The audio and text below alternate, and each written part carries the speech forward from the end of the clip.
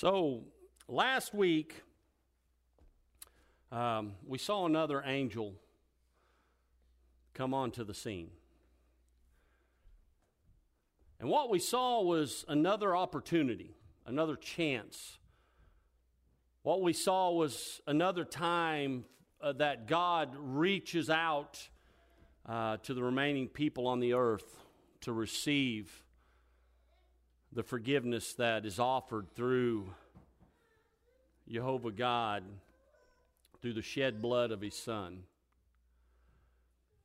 You know, the funny thing about this is, for me, there are some things that people struggle with about God. When you really get in, you really start learning about God, and you start getting in, and you see some of the things, in the beginning, it's all unicorns and rainbows, and then you really start getting into the study of God, and you start learning some things that maybe you didn't know about God.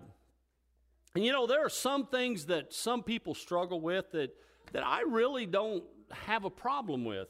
For instance, as the creator of all of this, as the creator of all the universe, as the creator of every human being that is upon the face of this earth, He can do with it as He pleases. I don't struggle with anything that God does because He created us, He created the earth, and therefore, as the creator, He can start it, He can finish it, He can do whatever He wants because it's His creation. And so therefore, I don't struggle with anything that we see happening. I don't struggle with the things that go on. I just look at as God as the creator can do whatever He pleases. So I have no struggle with that. I really don't have a problem with God as an equal opportunity when it comes to what we consider good and bad. And what I mean by that is, I believe it rains on the just and the unjust. I believe that good people have bad things happen to them, and bad people have bad things happen to them. I believe good things happen to bad people, and good things happen to good people. I don't have a problem with all of that happening. I'm upon this fallen earth, and things happen, and I don't struggle with any of that. It gives me such peace of mind. I don't struggle with the wrath of God. Some people want to look at God as this God of love, and He never has wrath, and He's never angry, and I don't struggle with the wrath of God. I don't struggle with the mercy of God. I sure don't struggle with the wrath of God. As God, He created us, He set the rules, and He also decides the consequences.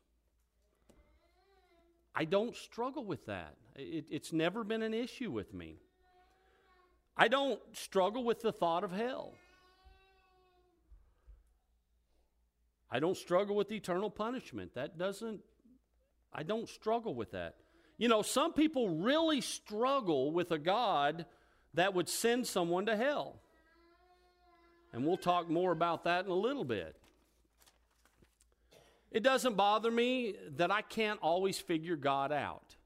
Some people, if they can't figure it out, if they can't scientifically prove it, then it just can't be real. It doesn't bother me when science can't explain God. He's a big God. I don't struggle with that. But the one thing, and now listen, this is coming from me personally, the one thing that I don't understand is God's unceasing attempt to draw someone to Him. Chance after chance after chance after chance after chance after chance after chance, infinity after chance. And now don't get me wrong, I have personally benefited from this chance after chance after chance. I was 26 years old when I finally surrendered my life over to God. So there was 26 years of grace and mercy there for me. I watched my mother in just the last years of her life get things right with God, and I know she had chance after chance, and then my father in just the last weeks of his life made things right with God. So don't get me wrong when I say that. I mean, this is coming from the selfish human self. When I say, I just don't understand why God continues to give chance after chance after chance, and people reject him, and people run over him, and people blaspheme him, and he just continues. And that's what we see here today. That's what we saw last week when the angel came and began to preach the gospel once again to a fallen world. I don't understand. You know, I'm just not built that way. For me personally, and here we go, and I said, and this is probably one of those things that some of you don't struggle with this. But I'm not built that way. You know, I'm built the way, and the way that I am is if somebody doesn't want to be in my life, I don't care. I don't want them there. If they don't want to be in my life, fine, it's their loss. It's kind of the way I look at it. It's their loss. And so I'm not one to go out and beg for somebody to be in my life. I'm not one to go out and try to make things right so that we can have this relationship. If somebody makes it clear to me they don't want to be in my part of my life, I'm okay with that. You know, I remember several years ago, it's been many years, real early in my pastorate here at the church, we had several families who got hurt and left. And I can remember that I had several within the church come to me and want me to go to that family and beg them to come back. And I said, I didn't ask them to leave. I'm not going to go ask them to come back. And I didn't. And you know, but this is the thing. I watch people all the time beg for someone to stay in their life. All the time. Man, I watch people, and it's like, just let them go. They don't want to be there. They're going to make your life miserable. Just let them go. If they don't want to be in your life, let them go. Why do you beg? Why do you plead? Why do you do all this stuff? Just let them go if they don't want to be there. But I am also the guy who would take you back in a heartbeat. If you don't want to be in my life, that's fine. But if you decide one day down the road that you want to be a part of my life, come on back. I don't struggle with that part. You come back with open arms. I'll work those families that left the church years ago, if they wanted to come back today, it wouldn't bother me one bit. I'd welcome back with open arms. Wouldn't bother me not 1 ounce. I would not struggle with that. But once again, we see God pleading with those during the latter part of the tribulation, begging and pleading for people to come to Him. And we know that it is God's will that none should perish. We understand that. But when I think of God, I think of Luke 15, the father of the prodigal son. I've always had this vision of God that, if somebody wanted to go their own way, that He would just stand back in the wings and pray that they would come back one day, but He didn't go after them. He just let them go. Let them go make their mistakes. Let them go mess things up. Let them go ruin their life, and then one day come crawling back. And He met them with open arms, come running out and kissed him right on his nastiness and welcomed him back home. That's how I've always had this vision of God. And then as I continue our study of Revelation, I've seen another father emerge. One that I'd never seen before. It's not that probably not that I didn't know that it was there. It's just that it seems more common in the book of Revelation. And maybe I'm just missing it. The other day I heard a story about a man who lost his wife suddenly. I don't remember the circumstances. I don't know if she was killed in a car wreck or if she died from some type of illness. But this gentleman had an older teenage son. And the wife had died suddenly. I know it took him by surprise. And the son became angry. He became angry because his mom had died, and he began to get into some trouble. He began to rebel. He started hanging out with the wrong crowd, hanging out with the wrong people. And he was just really starting to mess up his life. And one night, he was getting around and he was getting ready to go out and to hang out with his troublemaking friends again. And the dad told him, he said, "Son, I really wish you wouldn't go out tonight."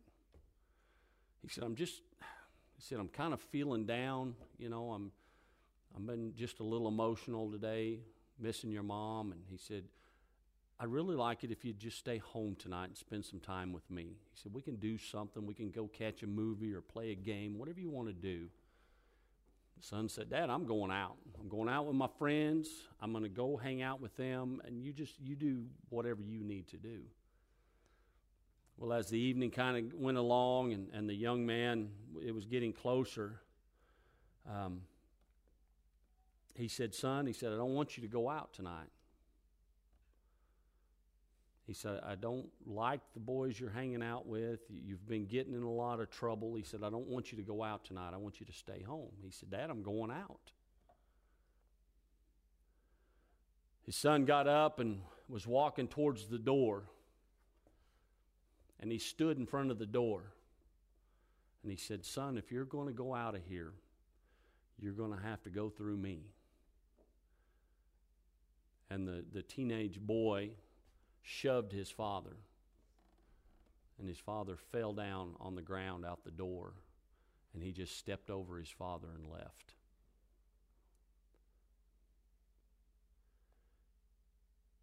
And that's the father I see here. It's not the prodigal father who stayed back in the wings and waited for the son to come back, but the father that sees the son destroying his life and does everything in his power to stop that boy from going any farther, to the point that the boy shoved him to the ground and stepped over his body. And he is also this Abba Father. You see, these remaining souls, they have rejected the 144,000. They have rejected the two witnesses. They rejected the eagle that was preaching the gospel, the countless tribulation saints that have been saved and giving their testimony, the 7 seal judgments, the 7 trumpet judgments. They have rejected all of that. Every plea that God has put out, they have rejected it. And yet here he stands in the door one more time, and he says, "If you're going to hell, you're going to have to go through me." And most of these people will shove him to the floor. They will step over his body, and they will tread through the blood of Jesus Christ to go to hell. Most of them at this period will do that. And yet God continues and continues and continues to beg and continues to get in front.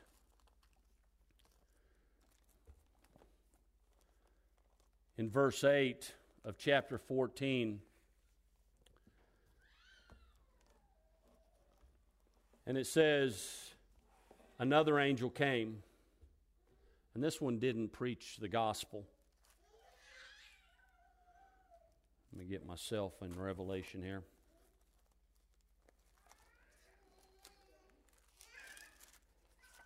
So last week, the angel came and began to preach the gospel.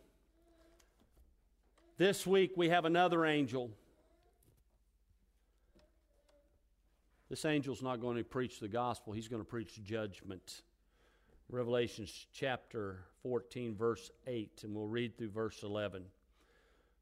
"And there followed another angel, saying, Babylon is fallen, the great city, because she made all nations drink of the wine of the wrath of her fornication. And the third angel followed them, saying with a loud voice, If any man worship the beast and his image, and receive his mark in his forehead or in his hand, the same shall drink of the wine of the wrath of God, which is poured out without mixture into the cup of his indignation. And he shall be tormented with fire and brimstone in the presence of the holy angels and in the presence of the Lamb.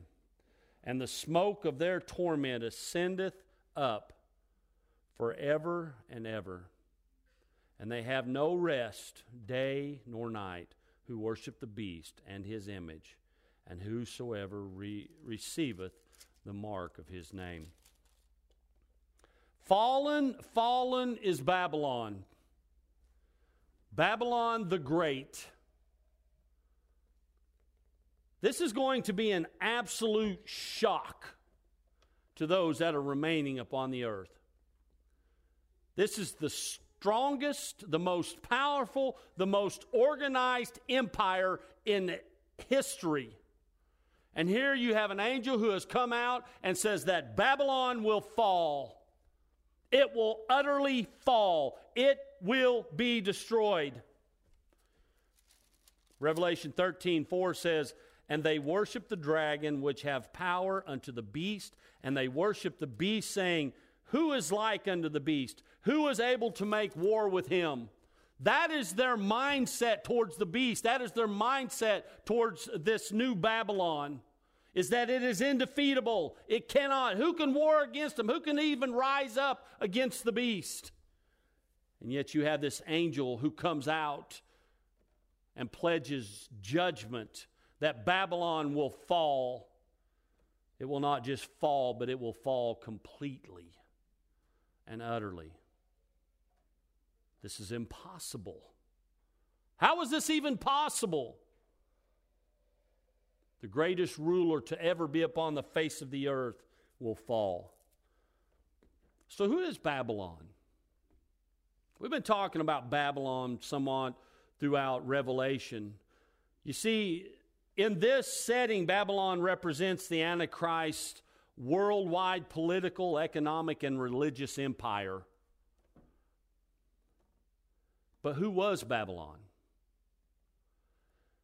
Babylon was founded by Nimrod in Genesis 10, verse 9 and 10. You see, Nimrod was arrogant, he was proud, and he was powerful. But he was also anti-God. He hated the one true God. And he introduced the worship of false gods. This was the first time we see idolatry, the first time we see the introduction of the worship of false gods. He built what is called a ziggurat. A ziggurat is a pyramid-type temple. They believe that the closer they built this temple up and the closer they would get to the heaven, the closer they would be to the gods. And so he built this ziggurat. And this ziggurat was called the Tower of Babel. And so, because he had built this and Jehovah God looked down and he said, they all speak the same language. They're all becoming this evil group of people. And so it says, he said, let us go down. And they came down and they confused their languages. And once they confused their languages, the Bible says they could no longer understand each other. So they began to separate and they spread throughout the world. Now, you know what went with them? Idolatry. They took it with them. Everywhere they went, they took this idolatry and it spread like a wildfire. But it all started in Babylon. It all started in Babylon. Babylon was the birthplace of false religion. But Babylon will also be the morgue of false religion. It will be the place that it is finally put to rest. It'll be the place that false religions will finally be destroyed. Fallen is Babylon the Great. It shows fallen. It shows the finality of the destruction. Babylon will never rise again. Once it is destroyed this time, it will never rise again. And here we see that Babylon here is described as she. I'm going to leave that one alone. In chapter 17, she's called a harlot.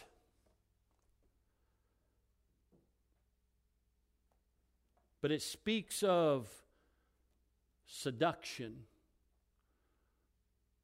And in this section here, as the angel begins to preach, he speaks of wine.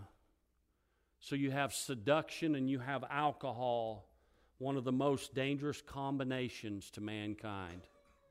Seduction and alcohol. Many men and women have been destroyed by one or the other. But many, and almost none, survived the pair. Alcohol and seduction are almost unstoppable. Listen, as I read this, I don't know why the King James used the word wrath here.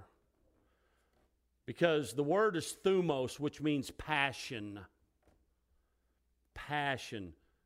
Or it means a strong consuming lust or a strong desire.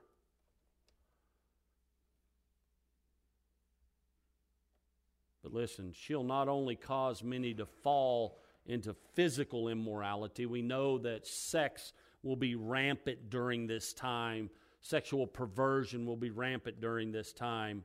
But even worse, she will lead people into a spiritual immorality. Men will seek out a religion that will meet the lustful desires that they have. One that encourages the thing that my flesh desires. They will seek out a religion that meets their needs, their lustful needs. And the beast and the false prophet will offer this very thing. You think about what we've looked at: rape, molestation, sleeping around, sodomization. They're all going to be rampant. All you want, as long as you worship me, you can do whatever you want to do. It doesn't matter. Just worship me. You can kill, steal, and destroy, and it's okay as long as you worship me. That's the message of the beast. That's the religion that the wicked want. Just let me do what I want to do. Just let me live the life I want to live. That's the religion I want. I want a God that'll let me do whatever it is I want to do, and He's okay with that. And you know what? I know so many people today that think that's who Jehovah God is. That they can live their life any way they want to live their life, and God's okay with it. As long as they acknowledge who He is, they're okay with it. God's okay with the way I'm living. I'm drinking, I'm sleeping around, I'm messing around, I'm dishonest, I lie, I cheat. But God's okay with that because I believe in Jesus Christ. He's my Lord and Savior, I've heard Him say.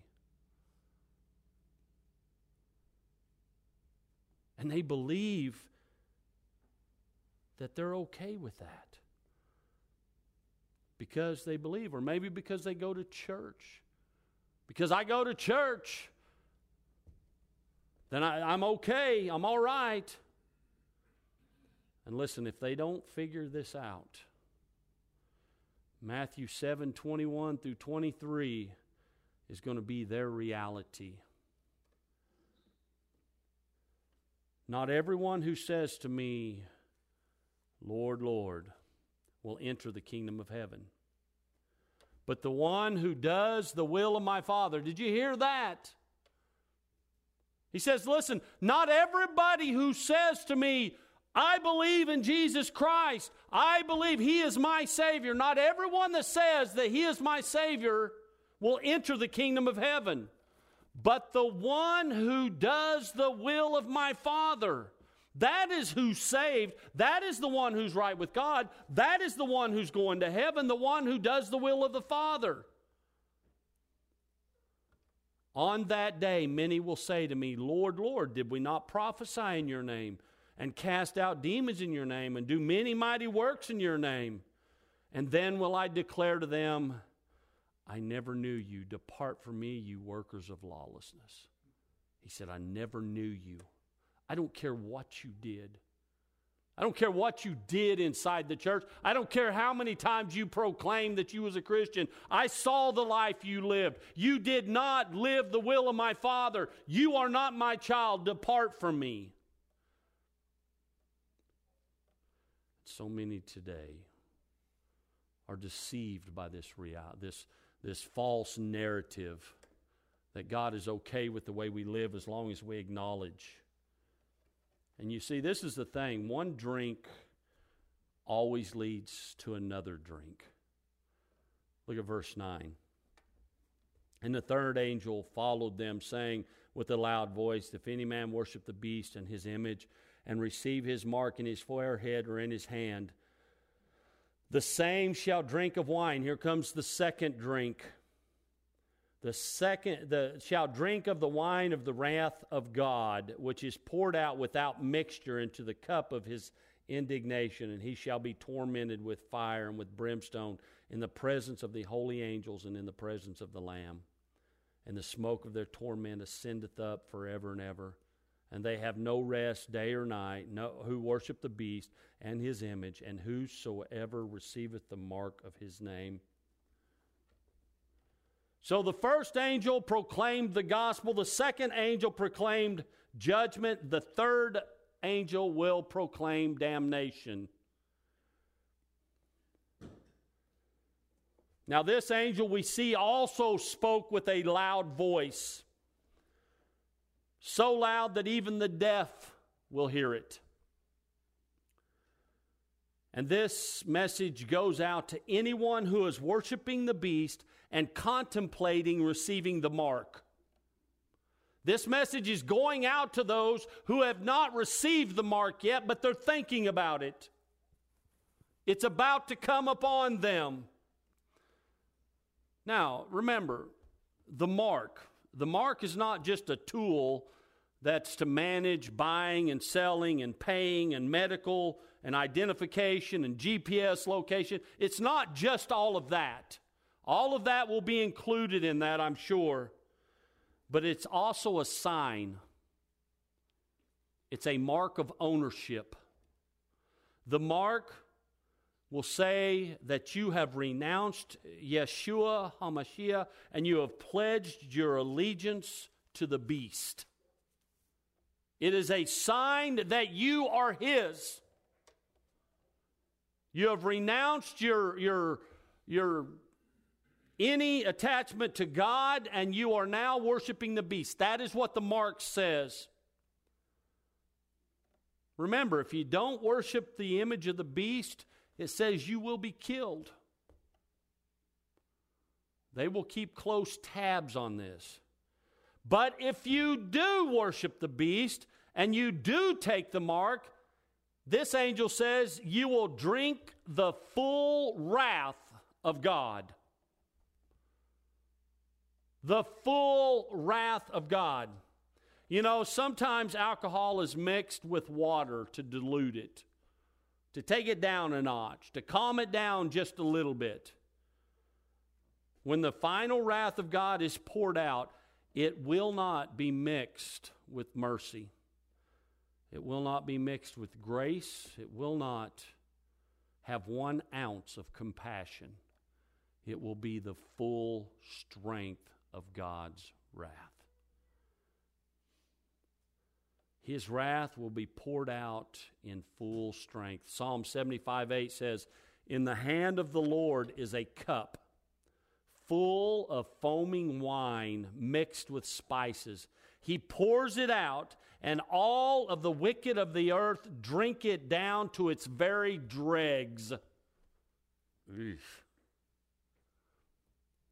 And this is the thing, when they drink of the first wine, when they drink of the wine of lust that is offered by the beast, then the second drink will come and God will force it down their throat. He will pour that down all the way to the nastiness in the bottom of the cup, the dregs, in its full strength. You know, some people refuse to believe that a loving God would send anyone to hell. I agree 100%. A loving God would never send someone to hell. But He would give us a choice. He will not send you there, but He will give you a choice whether you want to go or not. We have options. We have two options, and that's what we have. But they will make a conscious decision to go on their own. God will not send them. They will make a choice. I read a quote from Madonna this morning. And I apologize, it's got a bad word in it, so plug your ears if you don't want to hear it. But this is her quote. She said, "I don't give a damn if I go to hell. I love you, Satan. The road to hell is paved with good intentions." God will not send anyone to hell. They don't give a damn if they go.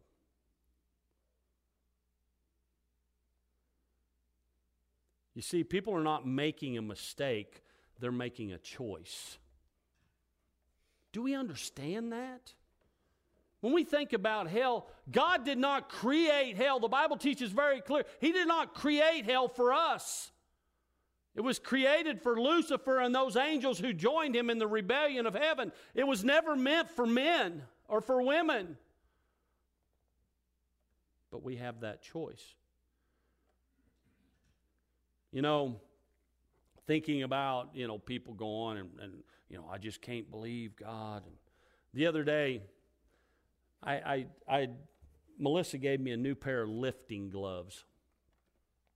And when I put the gloves on, I said, hey, these things look like sparring gloves. Man, they had cushions all over the place. I was like, man, these look like sparring gloves.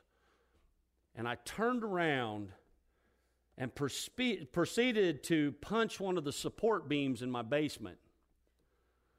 And I must have had this look of shock on my face when I stepped back, and my wife looked at me and just busted up laughing. I said, wow, that kind of hurt. And she sat there and she laughed until she almost fell on the floor. I got absolutely no sympathy because I made a stupid decision, I made a stupid choice, and she laughed about it.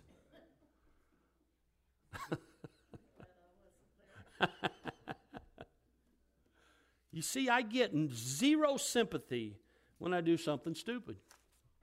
I do. I get no sympathy from my wife.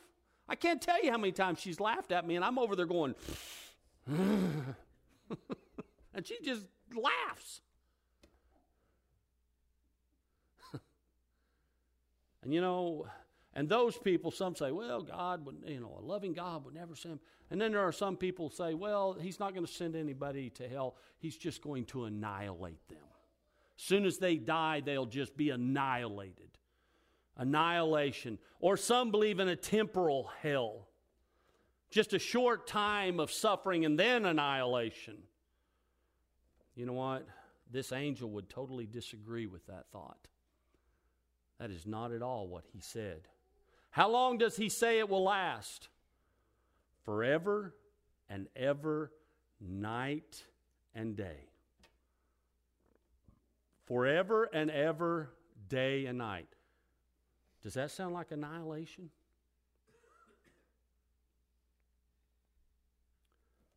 Ceaseless infliction of unbearable pain is what he describes here. It will not lesser over time. It will not get less over time. The suffering will remain at an intense level for eternity. Do you realize that our bodies are designed that when there is great pain inflicted on our bodies, that they will begin to shut down? That's why people that are in bad car wrecks, or people who have horrific injuries or this or that, they will, when they wake up, they don't remember anything. Their bodies protect them from that. When the pain becomes too intense, their brain shuts down and it protects them. Otherwise, they would go insane. But that will be shut off during this eternal suffering. There will be no shut-off mechanism. They will receive the full wrath all the way down to the dregs. And have you ever thought about the fact that these who are in hell will be in the presence of holy angels and the Lamb? That's what it says. They will be in the presence of the holy angels and of the Lamb. You know, I've always thought that a part of the suffering would be that they would be able to see into heaven, that they would be able to see into paradise. You see, we see that in the story of the rich man and Lazarus. Because if you remember, the rich man could see into Abraham's bosom. He could see Lazarus enjoying the blessings of paradise.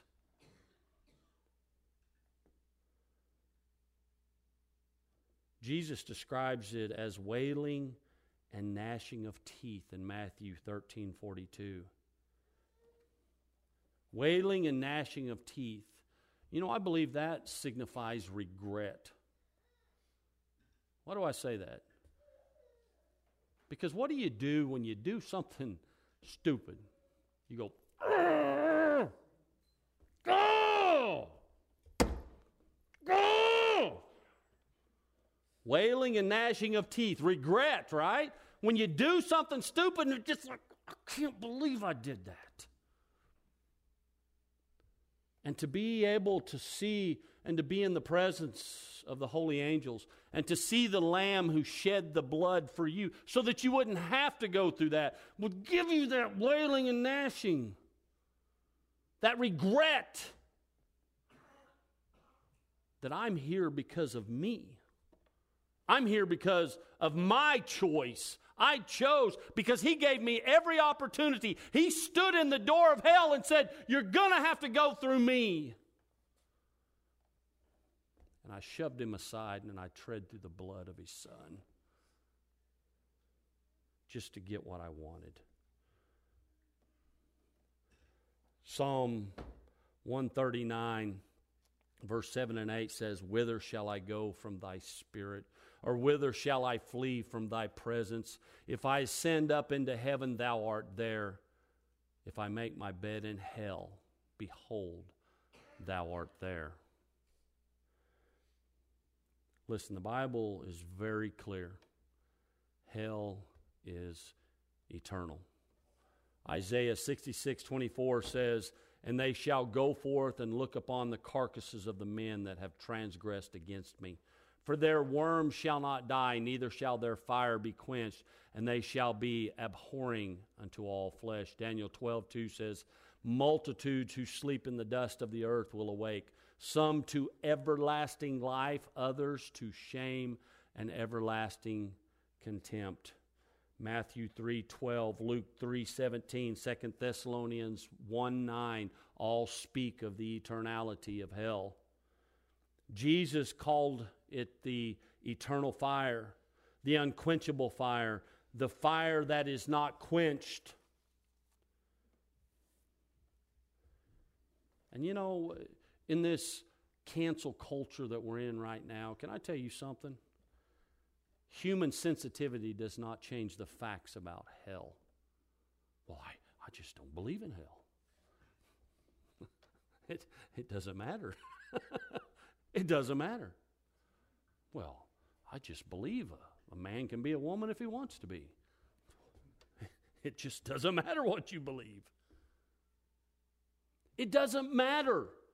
It is what it is. The truth is the truth. The Bible teaches of an eternal hell as much as it teaches of an eternal heaven. And we, as human beings, make a choice in which path we want to take. It's on us, because God has done everything in His power to keep us from going there.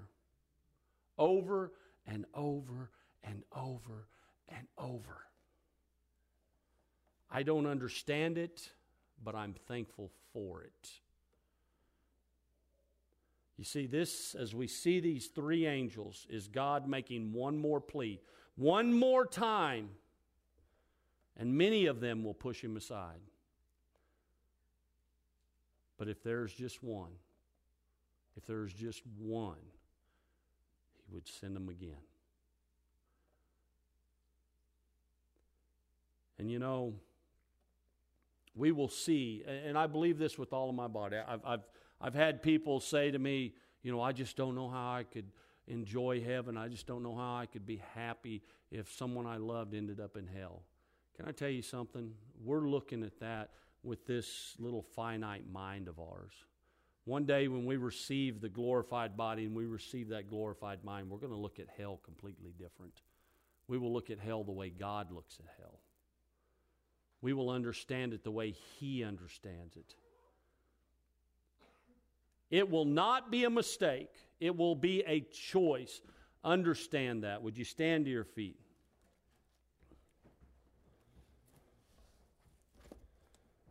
He never gives up.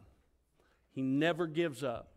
He continues to plead for people to come. And we see that over and over and over. Yes, we see the wrath. Yes, we see everything that's being poured out. But let's not miss how many times God reaches out and pleads with the lost to come in. Father, we thank You. We thank You. I thank You, God, that You never gave up on me. I thank You, Father, that time and time and time again, You pled with me to come in. And Father, by Your grace and Your mercy, one day I said yes. And many of us, Father, were late bloomers. Many of us know someone who in the last hours of their life, You continue to plead with them. And God, I don't understand it, but I thank You for it. And now, Father, as we leave this house, God, pour out Your blessings upon Your people. I pray their cup overflows as they leave this house. I pray that we go out and plead and draw those in, Father, who do not know You. And we ask all of these things in Jesus' very precious name. Amen. God bless you. Have a great day. The sun's out now.